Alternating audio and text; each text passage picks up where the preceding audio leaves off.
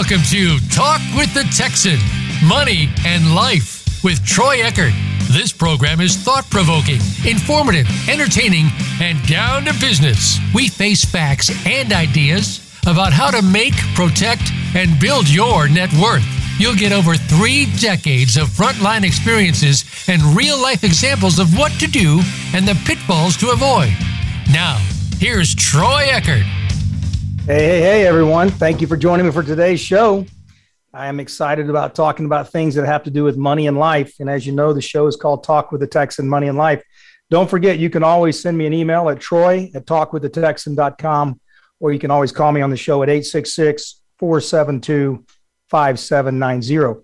Hey, listen, a lot of things happen from week to week, and sometimes the weeks are fairly mundane, and sometimes the weeks have all kinds of power activities going on, which are influencing the markets, influencing our lives. And really the last 24 months since this whole COVID virus has taken hold of the world, from week to week, we have changes in the economy and we have changes in the health concerns. And of course, we have every government across the planet making arbitrary decisions about our lives.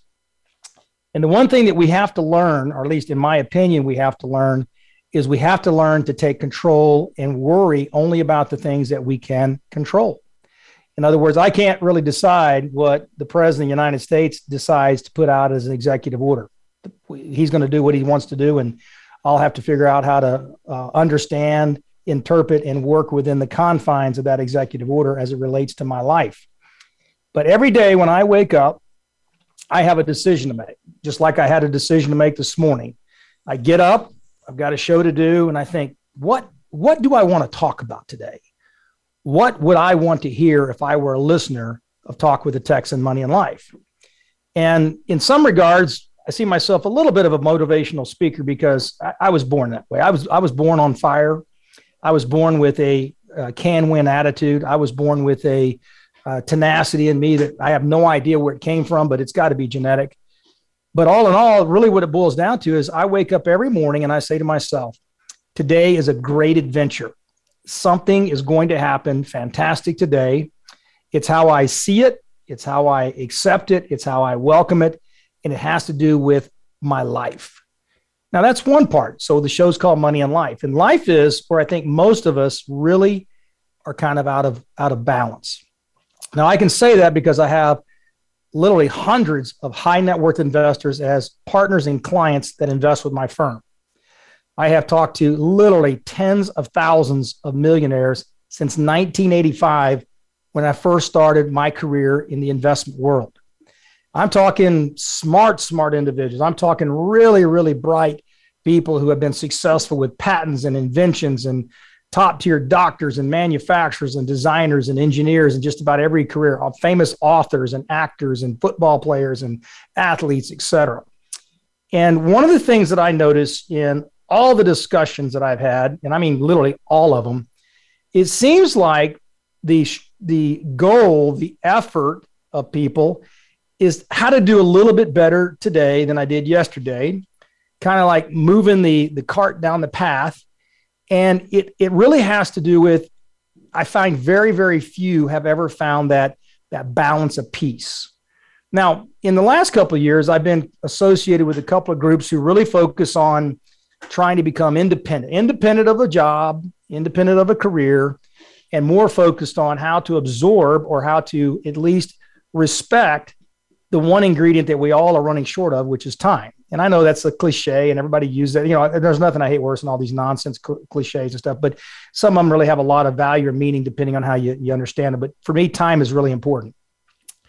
Time is something that I am really, really focused on because when I think about money in life, I'm really good at making money. I'm a really creative guy. I can think about different things to do. I can think about different ways to create value. It's a gift. It's a talent I've had since I was born, and it's how I built my career. So making money has never been hard for me. But what's been really hard up until about 2 years ago was having a balance between making money and actually enjoying life. Now, don't get me wrong. I've had a great time. I've had a wonderful life. I've got wife, kids, grandkids. I mean, where you really get up in the morning and you just recognize the small things that are out there. So today's show for me is about talking to you, the listener, and trying to put in perspective where you're at with regard to money, the time that you have, the realities of how we make, save, and spend the money that we make. And then to think about it from the perspective. So I called today's show Money. It's only a tree with ink on it. Now think about it. It's just paper. All money is paper with some kind of fancy printing on it. Every year they change it, they modify it so it's not counterfeited. But if you think about monetary money, currency, it's really just a printed piece of precious metal or coins or metal. It's paper with ink on it. But we, depending on where we're at, we value it relative to living our life. So no matter what you do in your life, you're tied to some form of currency. It can be trading 2 goats for a cow, bartering. It may be cryptocurrency versus fiat currency. Oh, that's fancy words. It just means you're trying to figure out some way to make money based on a new market, a new product, a new asset class. Every time you and I turn around, some financial guru in New York has come up with a new named security, a SPAC, an ETF, an MLP, and they have all these acronyms they've named for it. And what it means is they have to figure out how to generate more fees. So they come up with a new box. They come up with a new widget. They come up with a new trick. They sell it based on its concept, and they get as many people behind that concept as they can, knowing all good and well that maybe the concept they have has fallacies, maybe it has errors, maybe it has mistakes, but they're not worried about the consequences because they're so busy worried about the immediate gratification of the fees they'll generate, the ability to lead their industry in that particular new sector, and all the things that go along with being that kind of product or asset creator.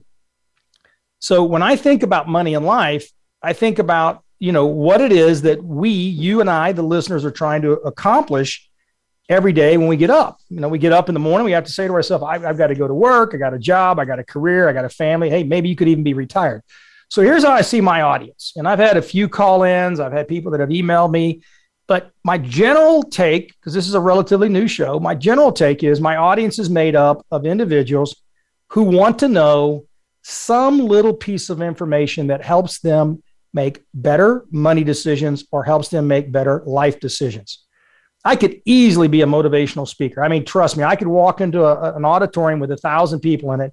When I'm done speaking in an hour, they'll probably be crawling off the ceilings wanting to do exactly whatever it is I want them to do, because I've been gifted with that kind of motivational voice and that kind of motivational compassion and passion. I mean, when I talk, I mean, it's with my whole heart, right? And the flip side of that is, I've got a career of almost 37 years in the financial sector. And although it may be somewhat constrained to certain asset classes in the financial world, the fact is I've been exposed on a broad basis to multiple financial sectors. And so I call myself kind of a jack of all trades and a master of very select items. But at the end of the day, I'm no dummy. So I look at the audience that listens into this podcast or listens to the show, and I say to myself, okay, here's who I've got. I've got one, already wealthy individuals, high net worth investors who are probably $10 million net worth or higher. The next drop down in the listening audience is probably that, what I call they're in the club. What does that mean? Well, they have $1 million net worth and they're not quite to $10 million, somewhere between $1 and $10 million. And I'm going to get to that in a second. And then the next group that may be listening in are the ones who are saying, look, I just want to be in the club. I'm young. I'm in my 30s. I'm in my 40s. I'm not a .com player. I'm not a tech player. I didn't pick the right stock. I'm working hard. I'm making 50, 100, 150,000 a year. I'm trying to pay the bills, got a family. I want to know what people that have made it, that have been able to successfully get into the club of being called a millionaire. I want to know what they did and how they got there. So maybe I can learn from them. Not only the good things they did, but I want to learn the mistakes they made so I can avoid them. And I want to learn about the mistakes they made that brought them down, or the mistakes they made by not going forward because they were afraid of failure. So therefore they didn't move forward and they missed out on that opportunity, because those are both equally painful, by the way.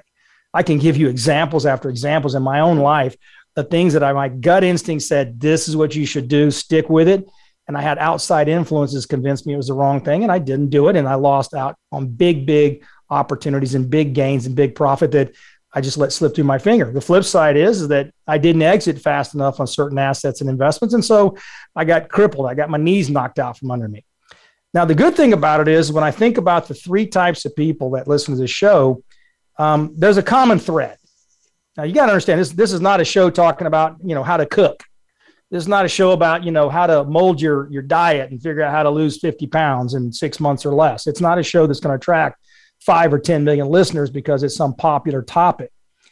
This is about a guy who's started off dirt poor when I was a kid, started out a career in the investment world, didn't have a clue what I was doing, worked my way from the bottom up to owning my own investment firm, had my own investment firm for over 20 something years, had the pure luxury, had the pure unbelievable ability to have relationships, very close relationships with just dozens and dozens, if not hundreds and hundreds of high net worth investors who shared and broke bread with me and talked about their success in careers. And so when you take that kind of expertise and experience and those kind of relationships over 3.5 decades, you begin to start to see there's a common thread. And that common thread is the following. People who are successful, it's not by luck. Oh, I can win the lottery. That's luck. I can inherit $50 million. That's luck. I can have certain things happen. That's luck. Okay. So yeah, you can be rich by luck, but I'm talking inherently. The reality is you become wealthy or you become financially independent because you have made your mind up. That is what you want. Now, the interesting thing is you don't really know what that really means unless you're disciplined enough to specifically target, write out, and mentally get your mind around what does that look like. Now, many of us, when we started off, I had no idea I'd have any money. I'd have no idea I'd ever have a career this long. I just wanted to have a job. I wanted to make enough money to pay for my car. I wanted to get married. I wanted to have kids. And I thought, I'll just work through the system and I'll learn and I'll work my tail off. I'll give the effort and hopefully I'll end up with the right mix that gets me to the point of success. And the success has to be measured by my own standards. Now, that is one thing I will tell you. Success is not what other people think.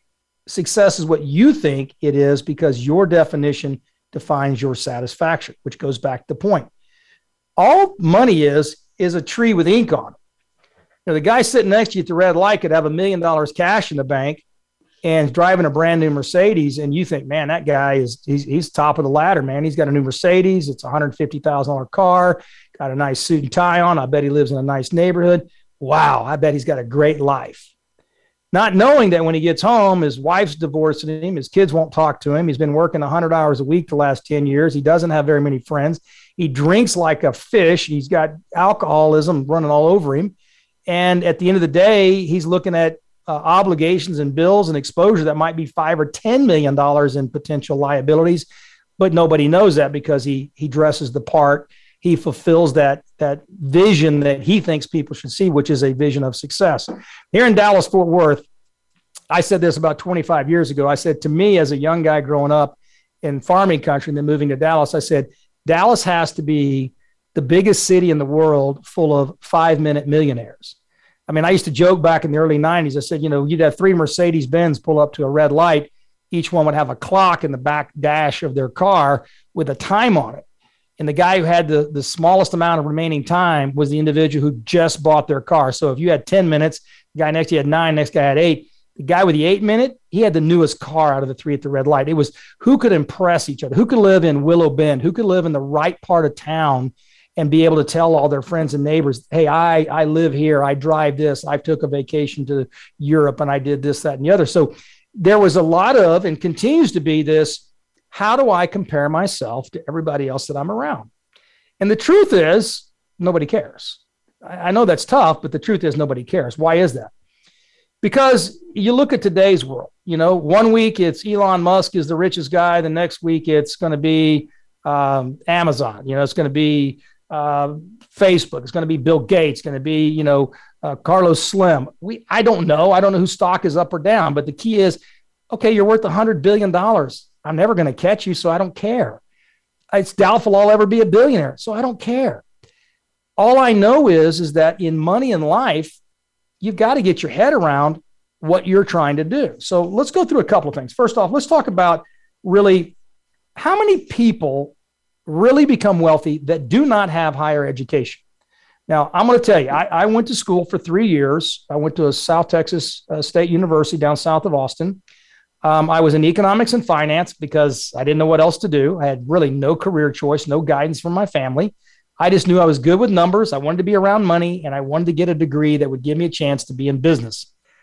I lived in a travel trailer that had more holes in it than a radiator. When the wind blew, the curtains on the inside blew. When it was cold, it was freezing inside the trailer. Not crying. It's okay. Made me tougher. I learned how to survive on very few nickels and dimes, and it made me a better person, better character. But at the end of the day, I only got about 3 years in before I quit college in order to get married, moved to Dallas to start becoming an investment broker. And when I got to Dallas, I realized I need to go back to college because I want that degree. I want to be able to say I have that degree because very few individuals in my entire family have a college degree. So I wanted one. And I had a good GPA. I had like a 3.3 GPA, even though I was working 100 hours a week. But when I got to Dallas and I started in the investment world, I found myself more attracted to learning about investments and assets. And I wanted to learn and I wanted to understand how high net worth investors, how they became wealthy. So I ultimately went back to school for a semester or two, got very close to getting my college degree, never finished. So here I am, 57 years old, thinking the one thing I started that I didn't finish was college. And I don't really have any regrets about it. Would I have liked to have had the degree? Yes, maybe so, maybe no. But who all out there has a very successful life that we all are familiar with that doesn't have a college degree? By the way, I'm telling everybody out there, if you're still thinking about it, get that degree because it is important. It's the process, it's the learning, it's the acumen of knowing what to do to get through classes and how to bring that all together into one big concentrated skill set, which lets you go in the right direction with the right foundation. So I have all 4 of my kids with college degrees, and I paid for it, and I encouraged it, and I wanted them to do it. They did it because they wanted it, but at the end of the day, it's something I felt like they should have, something I should have stayed with and gotten, but I didn't do it. So when you think about, some people that you might know, that we hear every day in the news that are very, very successful, but ultimately did not have a college degree. People like Zuckerberg with Facebook. You got Bill Gates. You got Michael Dell. You got Steve Jobs, Richard Branson, Ted Turner, and the list goes on and on and on. Now, these are multi-billionaires, $50, $100 billion net worth. Now, the idea is as follows. It's not necessarily the higher education that you may or may not have gotten. So even today, if you're 40 years old listening to me, you still may need to go back and get some college education. You may need some higher education. Maybe you need to specialize in engineering or manufacturing, or you need some kind of a skill that you don't have that would really add icing to the cake to catapult you to the next part of your career. Now, I'm going to talk to the age of the audience, okay? So I don't know when you're listening to me if you're 28 years old and you're starting your career, or you're 68 years old and you have already hung your coat up and you're ready for retirement. I'm going to tell you right now, I don't plan on ever retiring. I mean, they're going to put me out to pasture because I don't see what I do as a job. I love what I do. I mean, every day is an exciting part of my adventure. And I look forward to every day, the things that I do. I'm not a workaholic. I just really enjoy what I do. So it makes me want to do work in the area that I specialize in. But when you think about your age, I want you to think that you always have the ability to get better. You always have the ability to learn more. And what I'm finding throughout the hundreds and thousands of high net worth investors is the one key ingredient they have is they are tenacious, but they're always information hungry. They are always wanting to learn. And that is something that is so critical. I mean, I look at business after business after business. I look at real estate after parcel of real estate. I read until my eyeballs pop out. And I do so because I want to absorb information to give myself a foundation of reference. So when I think about, one of the things that really drives people that are successful, it's not money. So let's talk about the things that are kind of what I would say money motivators that really result in failure, I think, long-term. Now, I'm going to caveat that by saying absent criminal intent. There's a lot of people out there who steal money, they rob money, they do all kinds of crazy things, and they end up living in big houses, driving nice cars. But you put them on a lie detector and you know that most of what they did was illegal, unscrupulous, fraudulent, etc. So absent any criminal activity, we're looking at the average person who wants to become successful and have a high net worth and have value. What are some of the things they do wrong? Well, the first thing is the motivation that they have starts with power. People relate money and wealth to power. Well, that may be true. Maybe the guy with the biggest jet gets the first spot at the airport. Maybe the guy who can tip the most gets to get in the concert first or gets the finest 5-star restaurant. Maybe they get to hobnob with politicians and with movie stars and actresses. Okay, so it makes you feel good. See, but I don't see that as power. I see that as pay to play. See, that doesn't give you power. You're no more powerful than anybody else. What you really are is you're using the money you've created, the value, the cash flow, the net worth you've created to try to create a position in life that is like trying to be first on a 6-lane highway as you drive 90 and the entire traffic flow is doing 60. You think by going faster and by making yourself flash and dash that you're going to be the number one car in that traffic. And the truth is there's always somebody ahead of you. And the truth is, I don't even know how many billionaires there are today. They change every single day. I have no idea the average net worth of investors these days because they changes dramatically every day. What I can tell you is I'm not going to be number 1, number 2, number 5, number 10. Not going to happen. That doesn't make me any less driven to be successful in my own scope. It just means that I have to have a reality check about my tenacity. What am I tenacious about? I'm tenacious about certain goals and objectives that I want for myself. And I want to make sure that it's not about power. It's about progress. There's a difference. Both start with a P. One's power, one's progress. I want to make progress. I want to be healthier tomorrow. I want to be smarter tomorrow. I want to be kinder tomorrow. I want to be motivated more tomorrow than I was today, just because I want to make sure that within the health of my life, both financially and physically, I'm doing things that give me the greatest value from the time I have here on earth, right? Second thing that creates motivation for money that results in failure is egos. I just want to do it. I want to own the biggest house in the neighborhood. I want to have the biggest car. I want to drive the fanciest car. I want to have that bright yellow Ferrari so everybody sees me pull into the neighborhood. Man, that's no different than people wearing clothes and tattoos and all kinds of different ways they get attention. The truth of the matter is, if you're trying to obtain wealth for your ego, very, very rarely will that ego sustain itself unless you're a superstar like JC or somebody like that, or Kanye West or something. The reality of it is your ego is going to be your downfall because 99.9% of us could care less about you, your wealth, and your ego. You're only using that to stroke your own ego as a result of the things you do and how you calibrate your life. You want to do it to win. Now, this one's tough because entrepreneurs have to be winners. I want to win at successful investing. I want to win at raising a great family. I want to win at being a good human being. I want to win at each business task that I want to reach the finish line, and I want to be at the top of the finish line or at the beginning, or I want to win the race that I'm racing because that's inherent in the nature that each one of us has. Narcissism, man, that kind of goes with ego, but narcissism is even worse. Narcissism says, I'm oblivious to anything around me except self. I'm making money because I just want money for me. I don't care about my wife, my kids. I don't care about my family. I just want to know today I am the great person. I'm better than anybody else. And that narcissism is worse than alcoholism. At least with alcohol, you can maybe take a pill that makes you throw up. With narcissism, no matter what you say, it bounces off of them because they just can't be touched because their own brain is completely immune to any kind of critique or criticism or self-improvement ideas because they're already perfect. You can't tell somebody who's already perfect how to get better. Now, the reason I'm doing this show today, and on the back half of the show, when I get back in a few minutes, we're going to talk about things that lead to success and failure. Now, I know some of you older guys and gals that are listening to the show are thinking, well, I'm already 55, 60, 65. I don't need Troy Eckert to tell me, talk with a Texan. Well, that Texan is trying to tell me things I already know. And I disagree with you. I sit down and talk to 55 to 60-year-olds, and they themselves look like they're a little bit lost in life.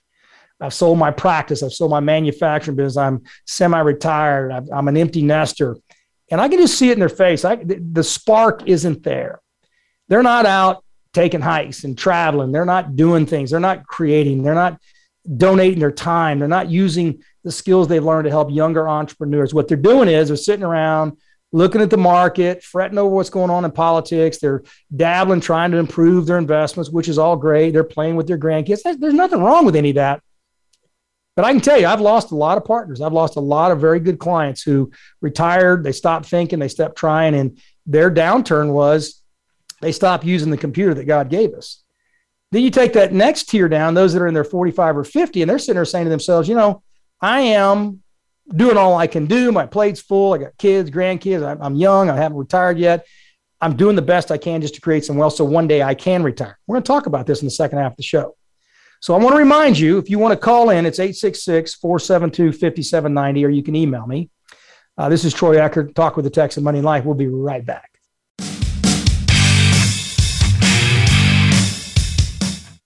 Become our friend on Facebook. Post your thoughts about our shows and network on our timeline. Visit facebook.com/Voice America. We hear it and read about it every day in the news. America is heading over a fiscal cliff. Home prices are still receding and unemployment growing.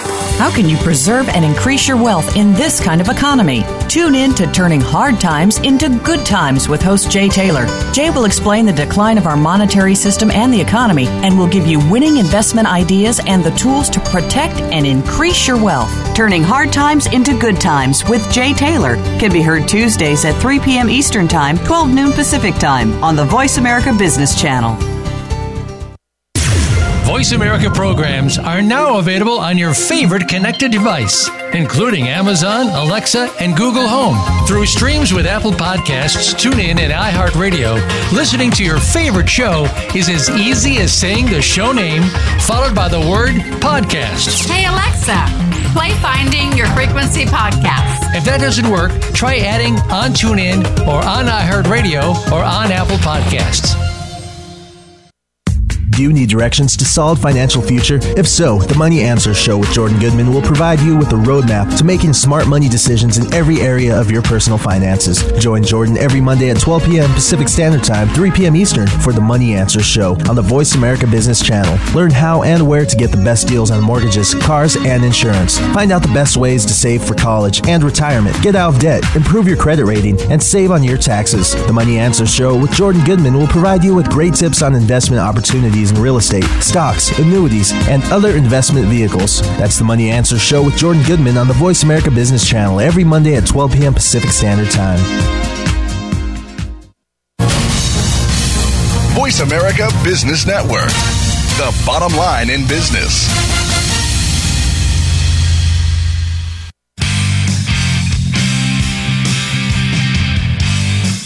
This is Talk with a Texan, Money and Life. To reach Troy Eckert or his guest on the live program, we invite you to call in to 1-866-472-5790. That's 1-866-472-5790. Or send an email to troy@talkwiththetexan.com. Now back to the show. Hey, everyone. Thanks for getting back with me. Now we have a great second half of the show coming up. Let me reiterate where we were at. So first off, the show today is all about trying to feel how you manage, save, and spend and invest money, but doing it with a balance in your life. Because as I mentioned in the first half of the show, having worked with so many hundreds, if not thousands of millionaires over the last 35 years, what I find is that so many of them, probably 95% or more, are so out of balance, trying to strive to make more money, create wealth, how high they can get up that net worth tree. They forget to have balance in their life. And I understand they have money and they get to do things, stay in nice hotels, take vacation, they get to buy things for their family. That's great. But balance in life is a lot more about how the quality of your life is versus the physical attributes and material, tangible items you add into your life. Having a car full of collector cars don't make any sense at all if you go in your house and you're depressed and you're lonely every night, right? So without getting this into a tear-jerking mode, the truth is I've met a lot of millionaires that are cranky and mean and they're not kind and they're not generous and they look like they're just miserable. And I'm thinking to myself, if that is how it is going to be wealthy with your kind of net worth, I'd rather not be. I'd rather not be that rich. And I'm going to tell you, I read something a long time ago. It was in a little Christian book.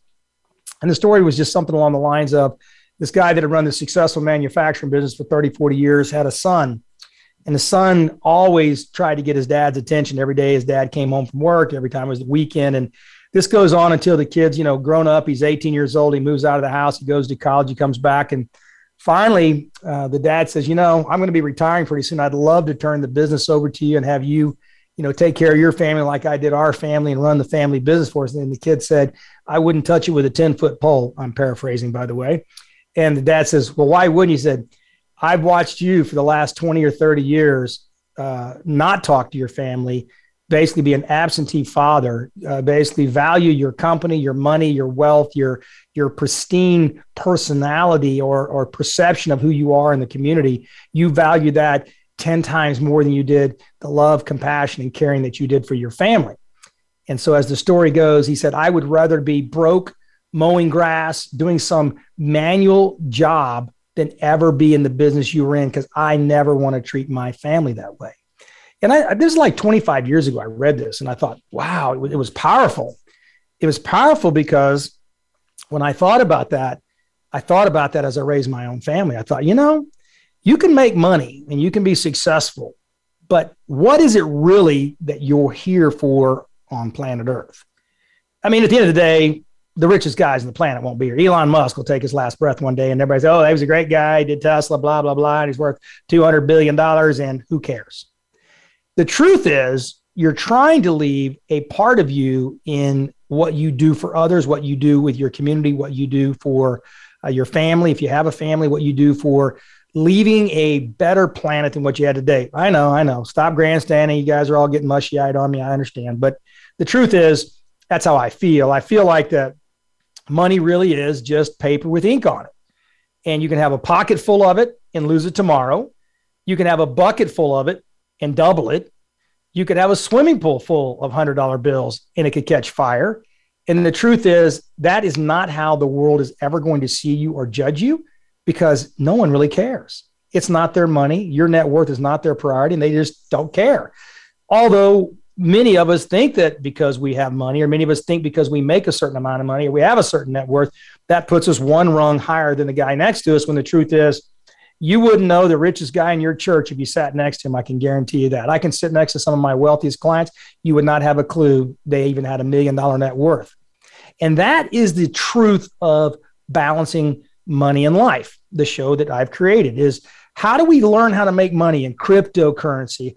I had a blast this morning. One of my staff sent me a little podcast, a guy saying cryptocurrency is a fraud. It's not going to ever work. I go, they said the same thing about electric cars. They say the same thing about shale drilling. They told George Mitchell for 13 years, you're absolutely out of your mind, old man, drilling into a rock formation that is harder than concrete, has no natural porosity or permeability to speak of, will never flow oil and gas out of it. And for 13 years, he essentially was the laughingstock of the oil and gas industry in the United States.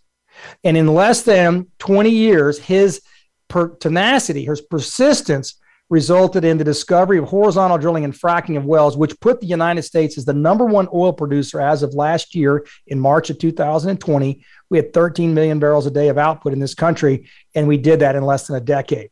Now, let me tell you, you talk about somebody who had thick skin and who could look his peers in the face, and they did nothing but humiliate him and tell him he was crazy and he was wasting his time. And I can tell you, I've talked to other billionaires and their presidents who literally laughed at his results and laughed at what he was doing and thought it was the biggest joke on the planet. And today, the horizontal drilling and shale drilling in this country is a complete energy game changer for the U.S. and has made us what we could be energy independent with the right regulatory support. But the truth is, we now make 11 to 12 million barrels a day inside the United States when we literally were running out back in 2008. Now, I didn't digress into energy. I was making a point. In order for you to be a successful person, you must be true to who you are and true to your vision and your goal. And it won't come easy. If it were easy, everybody else would be doing it. Excuse me. So let's talk about the first part. Let's talk about failure. What causes most people to fail? Well, the first thing that causes them to fail is themselves. What do you mean? Themselves. See it all the time. The person who is going to try something new, a new job, a new career, a new business idea, it usually is lack of focus. They're all over the board. They don't have a defined idea. They don't have a defined plan. They haven't written it down. They don't have it staged. There's no focus. I think I want to do this, and they just plow ahead. Well, it'd be like trying to clean up your garage and you don't even open the garage door. You just kind of move stuff around inside the garage. Effectively, you've not made any progress. You just kind of reorganize the chaos, and the chaos is still chaos. So having focus is critical. The second thing that leads to failure is the mental part, okay? Mentally and emotionally. I don't know how many people I talk to come to me with ideas and business ventures and startups, and they start off with, this is what I want to do, and this is how I'm going to do it, and they rattle and they talk, and I go, okay, let's talk about where you're at in the game. Well, I got to draw a salary because I don't have a job, and I've got to do this, and I borrowed money from my family, and I got to get them their money back. And you start looking at where they're at emotionally, and they started off on this long adventure, this idea of a new job, a career, a business, and they got out of the starting gate and they realized they're 20 yards deep into a thick, black, dark forest, and they have no idea what they're going to do, how they're going to get there. And they're already nervous. You can see it on them. You can smell it on them. You can feel it on them. And they begin to panic. So they don't focus. They're starting to have mental and emotional second guessing. They don't get reorganized. They can't conduce and contract their process of labor into something that's going to result in a productive day. They simply spin their tires on wet pavement. They don't have the discipline. I love when somebody tells me, hey, I'm starting a new career. I'm starting a new job. I'm starting a new business. I got a new business idea. And you go, well, really? Well, how much you work? Well, man, I'm putting in 40, 50 hours a week right now. I'm cranking, man. I'm doing it. Really? I can tell you when I first started my career, I'd go to work at 6 a.m. I'd get home at 9 or 10 o'clock at night, and I'd work Saturdays and sometimes Sundays. And I did that for probably the first 4 or 5 years. I still work probably 6 days a week, and I'm 57. Why? Because you don't get anything done from 8 to 5, and you don't get anything done by working regular hours. You've got to have that discipline and that drive, and you've got to be emotionally prepared that you're going to get bucked off the horse, and you're going to run into a brick wall, and somebody's going to tell you no 100 times before they tell you yes. You don't have persistence. They don't have persistence. Now, what is persistence? Persistence doesn't mean you call me 42 times to sell me a carton of eggs. That's a pain in the neck. That's not persistence. Persistence is you have an idea or a product or a service, and you have something that you have to offer that's going to create value for you and the potential customer.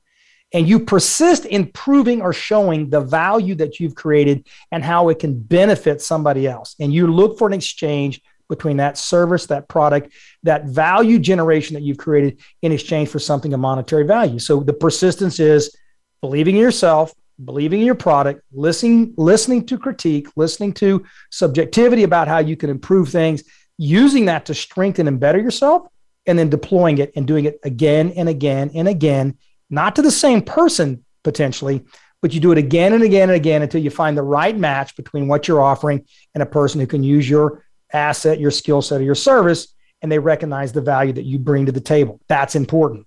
Okay. This also has to do with retired people. I could give you 20 examples right now, but I'd eat up the whole show where people tell me, Troy, you just can't get that done. I just had a call this morning, exactly that. I'm calling about a lost title on one of my recreational vehicles. The company I financed it with 10 years ago said, we don't have that division anymore. We can't get your records. It still showed they had a lien on it, which should have been released 10 years ago, but I couldn't get a new title until I had the lien released. What a pain in the neck. Long story short is their average guy who's reading off their script gives me all the reasons why he can't help me, and I got to mail it in. And I said, yeah, I'm not listening to you. Give me your supervisor. Yeah, but sir, this is what you're going to have to do. I said, I asked you twice now to give me your supervisor because you don't know what you're talking about. And the average person would have never asked the second time. They would have just taken the information, wrote in, and you never would have seen the title or the results. About the third or fourth time, I finally said, now I've got you recorded 3 times not giving me your supervisor. Now, at this point, I'm going to call back and ask directly to the supervisor and bypass you. Fast forward, the story is supervisor gets on the phone. I tell him what the situation is. He goes, oh, absolutely. The guy was wrong. You can do that digitally online. I can fill the form out for you right now, and I can have it to you in about 7 days. So I did that, and I said, thank you. And he goes, by the way, I will be training him. Obviously, he hasn't read the manual and hasn't caught himself up. What's the point? Persistence is not taking the first answer as the fact or the rule or the truth. Persistence is listening to what the other party says and then believing that what you're going to do and the service you're going to offer may actually be right, could be right, should be right, probably is right. But if you're not persistent, nobody's going to ever hear you. So you must be persistent. What else is creating failure? Learning to adapt. There's a whole lot of people out there who have 8-track tapes, don't know what to do with them. There's a whole lot of people out there that were selling pagers, didn't adapt to the way pagers went away by the wayside. CB radios and all the other technology and all the other things that are out there. And, I used to joke around, say you could be a Walmart greeter, or you could be working a toll booth taking coins. Both jobs and careers are gone. If you don't know how to adapt to market conditions and change your strategy, you will be completely obsolete. Because one thing I do know in business, as you create an idea and somebody else recognizes you've created that idea or you have a better mousetrap, they're in the back warehouse making a better mousetrap than your mousetrap. They're coming up with a better way to create a product, a service, a design, an idea, a trademark that will outmaneuver you because they're going to take advantage of you moving the ball down the field, but they want to steal that ball and run it across the line and take the score for themselves. So you better learn how to adapt. I think risk assessment. I think too many people don't know how to assess risk. I mean, don't make what's called a terminal value. Don't do something that's terminal to your life and your decision. Don't bet on one horse. Don't put it all on one horse. And don't do something where you know that your job, your career, your income, your family is completely disastrous. I have people that, you ought to bet the farm, your house. If you really believed in your idea, you'd bet everything. Well, that's an idiot for giving you that advice, and you're an idiot if you take that advice. You always have to have enough left to survive to fight another day. Give it your all in effort. Give it your all in your mindset, but you must have it. So I have investors go, you know what? I'm going to sell all my stocks in my stock market, put in this investment. Like, you're out of your mind. Why are you doing that?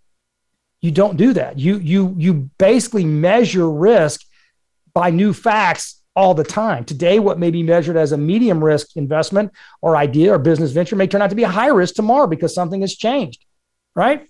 Look at the travel industry. Travel industry is going great. Then here comes Delta variant. Then here comes the Omicron variant. Here comes the COVID number 20 or 21. And you got hotels and travel agencies and airplanes and aircraft and everything. And it's totally subject to this virus that the whole world is afraid of, which is a joke on my part. But I mean, it's serious, but it's also a joke. I mean, we've got to live our lives. But at the end of the day is, if you're not learning to adapt, you're not going to be around. Okay, you've got to avoid those terminal errors. And then the last thing is, as far as I'm concerned on Thursday, not last, but just last item today is, you got to avoid the quicksand. What does that mean? Well, when you get in quicksand, they say you sink faster the more you move. When you take a step forward and you think it may be the wrong move, don't panic. Stop, review, ask for advice, seek expertise. Ask that older investor, ask that older business person, ask that CPA, that lawyer. Go spend $400 on a good lawyer and say, this is what I'm looking at on a contract. What do you think? Go talk to a certified public accountant, somebody who's smart in business. Say, I'm thinking about doing ABC. How does that look from a tax perspective? I will tell you something right now. Every one of you need to listen to me. Stop being cheap when it comes to professional skills. Get out and find that good lawyer. And it's not one lawyer. I've got about 10 lawyers. One for suing, one for contracts, one for securities law, one for this, one for that. Because like fishing guides, they may know one lake, but they don't know how to fish in every lake. Every lawyer has their area of expertise, and you must figure out what you need to hire the right lawyer, to hire the right accountant, hire the right employee. You can't take a quarterback and make him a lineman. He knows how to throw the ball. He sure doesn't want to get down and wrestle with a 300-pound defensive lineman, and vice versa. I can't have my right guard trying to throw the ball. It takes forever to get in the pocket. This is about having the right decision and making sure that you don't have quicksand. Don't move around just for the sake of moving. Don't make decisions based on haste. Let's talk about success. This is more important to me. Now, I don't want to run out of time in the show, so I'm going to make sure I'm concise in this. Let's talk about some real meaningful things. I'm going to talk about me. I've got a whole list of ideas of success. I'm going to talk about success. If I had to critique my last 37 years, here's what I'd tell you. Took on too many ideas instead of being linear and focused. You think if you do 10 deals, it's better than doing one deal. That's totally incorrect. You should do one deal that's a winner and avoid the 9 that are not winners. It's about being focused. I got defocused. I was ADD. I'd be in 10, 15, 20 ventures a year. Some would do really, really well. Some would do okay, and some would fail. Those failures were really painful, and they kind of took the whole winning side of the table and really reduced it to either a break even or a loss. In my personality, I thought, with tenacity and strength and aggression and work, I could outwork 20 people. And with me putting in the time and the brains and really doing my research, I could be smarter than the other guy on the other side of the table. And the truth is, you're not. I can't be smarter than the neurosurgeon who's going to be operating on my brain. He is a neurosurgeon, and I must respect his skill set. And I can focus on things that may be outside of the actual surgical neurology that's going to be done, but I cannot tell that neurosurgeon how to do his job. I also believe that me, as much as I think I'm a great judge of character, you must have a discipline in due diligence. You must stop making decisions based on emotions. You must ask questions and decide for yourself, are the answers realistic? Don't buy into things because you emotionally go, well, he seems like a nice guy. She seems like a nice person. You know what? I've never met the boogeyman walking the door with a knife in his hand and a mask on. They always get you because they're the nicest, well-dressed, well-spoken individuals. They don't have a harsh word to say about anybody. They draw you in like bees to honey. In order for me to look back at my career, I have to be honest with myself.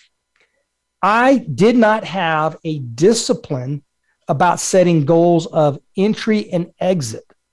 I was great at entering. I was great, I think, at maturing those assets I invested in or those businesses I started. It was the exiting. It was the part about knowing when to wrap it up and when to exit. It was the part about saying, when is the pecan grove fully matured so the canopies are loaded with pecans and it's time to maybe liquidate and allow somebody else to take the back end, which is the risk of time. Time creates more risk because markets change, right? So when I think about success and I think about what's driven me to success, the honest truth is, for me, my success is because I'm tenacious. I'm telling you right now, man, you can knock my feet out. You can punch me in the nose. You can drag me through hot coals, and I'm going to pop up at the other end and go, okay, that was fun. That wasn't the greatest ride in the world. Let's go forward. I'm really, really good at understanding markets and finding market arbitrage. I'm really good about jumping back up on my 2 feet and going after it. Number 2, I'm really good about investing my own money. I don't ask investors, and I don't ask friends to invest in anything anyway. That's how you lose friends. But I don't ask investors to invest in anything that I don't have my own money in. For me, it's, if you're going to tell me to jump out of the airplane, I want to see you go first with the same parachute you packed for you, that I packed for me, that we packed together. I want you to go out of the plane first. It gives me a whole high level of confidence that you're pretty assured of yourself that you've done the right thing to survive that fall. If you're standing back, hanging on the rail, telling everybody, go, go, go, go, I'm thinking, what if he decides not to go at the last minute because he thinks, I don't know if I packed those last couple of chutes correctly. So I firmly believe in leading with my own dollars. Now, you as somebody listening to me may say, well, how do I raise money to start a new business? How do I ask for a round of capital to expand my manufacturing? So how do I go to my banker and convince him to give me an extended line of credit? Well, walk in and tell him, look, man, this is the way it is. I'm confident this is going to get done. I need that money because that money is going to make me more capital, providing more deposits in your bank. You extending that credit is a bet on me, and that bet on me is a 100% bet of 100% commitment to get the job done. In other words, you've got to be tenacious and persistent, and you've got to be able to bounce on your own feet. The other thing I think is that you got to be realistic. All right. So, it's like looking in the mirror every morning. I always tell these days, I kind of joke around when I walk in the store. Somebody says, hey, how are you doing today? I said, great. I'm getting older and uglier. They crack up laughing. And I go, no, it's the truth. I don't look like I did 10 years ago. I had a lot more hair, a lot less wrinkles. I'm getting older. I'm getting uglier. I'm not 47. I'm 57. So I just say what other people think. I'm getting older and uglier, and I've got a bald spot, and that's just life in the fast lane. It doesn't bother me. I can't see the bald spot. It's behind me. What I can see, though, is I can see a guy with a lot of experience in the face I have in that mirror. I can see a lot of business deals that were done right and done wrong. I see a lot of expertise that can never be replaced because nobody can walk in my shoes.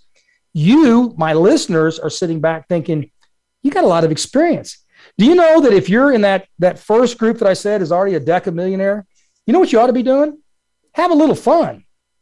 Start telling people, your associates at the country club, in your business group, entrepreneurs group, in your engineering association, say, you know what? I'm here as a mentor. If you've got people who need advice and information, I'd be more than glad to spend some time on the phone and just talk to them about what they're trying to do and share my experience and my exposure. Because here's what's going to happen to you. One, you're going to get a lot of self-satisfaction out of it. Two, you're probably going to live longer because you're going to stimulate your brain and stay active and feel part of something. Once you feel part of something, you have a reason to get up every day. And the third thing is You might find a hell of an investment opportunity. You might find out a young guy's got a great idea on a new product, new facility, new manufacturing process, a new business idea that you go, wow, that's a great idea. You're looking for capital. I can help back you on that. So one of the things about being in that upper group is you have enough net worth. You probably don't need the money. The question is, how about living life? How about having a balance by doing something that's fun, that's also potentially monetary wise going to increase your net worth and value, but more importantly is something that's going to add to your human character, your zest for life. The other thing is, if you're in that second group and you're sitting around with, $1 to $10 million, the question you might ask yourself is, well, I don't have time. I'm too busy. Man, I don't know very many people busier than Troy W. Eckert. I just don't. I'm literally look for an hour just to sit down and take a breath of air between kids and grandkids and business and et cetera. And I don't complain about it because I love it. But I take the time when somebody says, hey, I got a business idea. Can I talk to you about it? Sure. What do you got? Now, I got to be somewhat selective or I'd never get anything done. But the selectivity isn't about the idea. The selectivity is about the genuine intent of the person asking me. So I have a nephew. He calls me up and asks me, hey, Uncle Troy, would you mind calling me or talking about this business idea? I said, well, I don't mind, but you know how I am. I'm going to ask you point blank questions. I'm going to be blunt and I'll ask you. And his response was, I'm not going to ask you for any money. I go, I don't care if you're going to ask for any money. I didn't ask you that. So stop being defensive. I simply said, if you're serious, I'll make the time. If you're not serious, I'm not. He called one time, never called back. I've never heard from him since. And so he answered the question. The question was, my time, my zest for life is not worth his timeline, which is come to me, make it easy for me. The answer is no.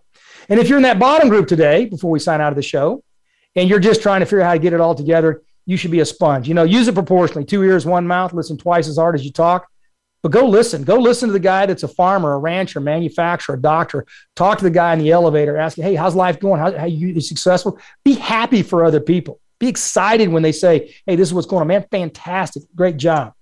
I want to recap the show. And the show is as follows. Money and life, talk with a Texan. Because why? You can have all the money you want in the world, and it doesn't mean you're going to be happy.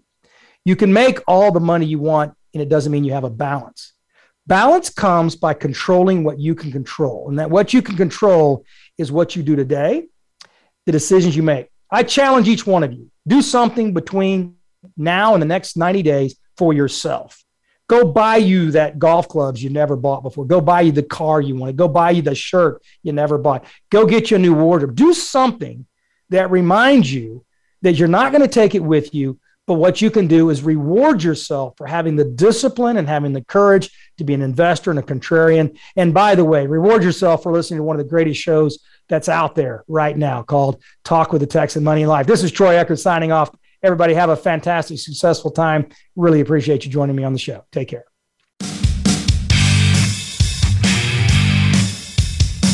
Thanks to all our incredible friends for joining Troy for today's show, Talk with the Texan, Money and Life. Please join your host, Troy Eckert, for another edition of the program every Monday at 2 p.m. Pacific Time and 5 p.m. Eastern Time on the Voice America Business Channel.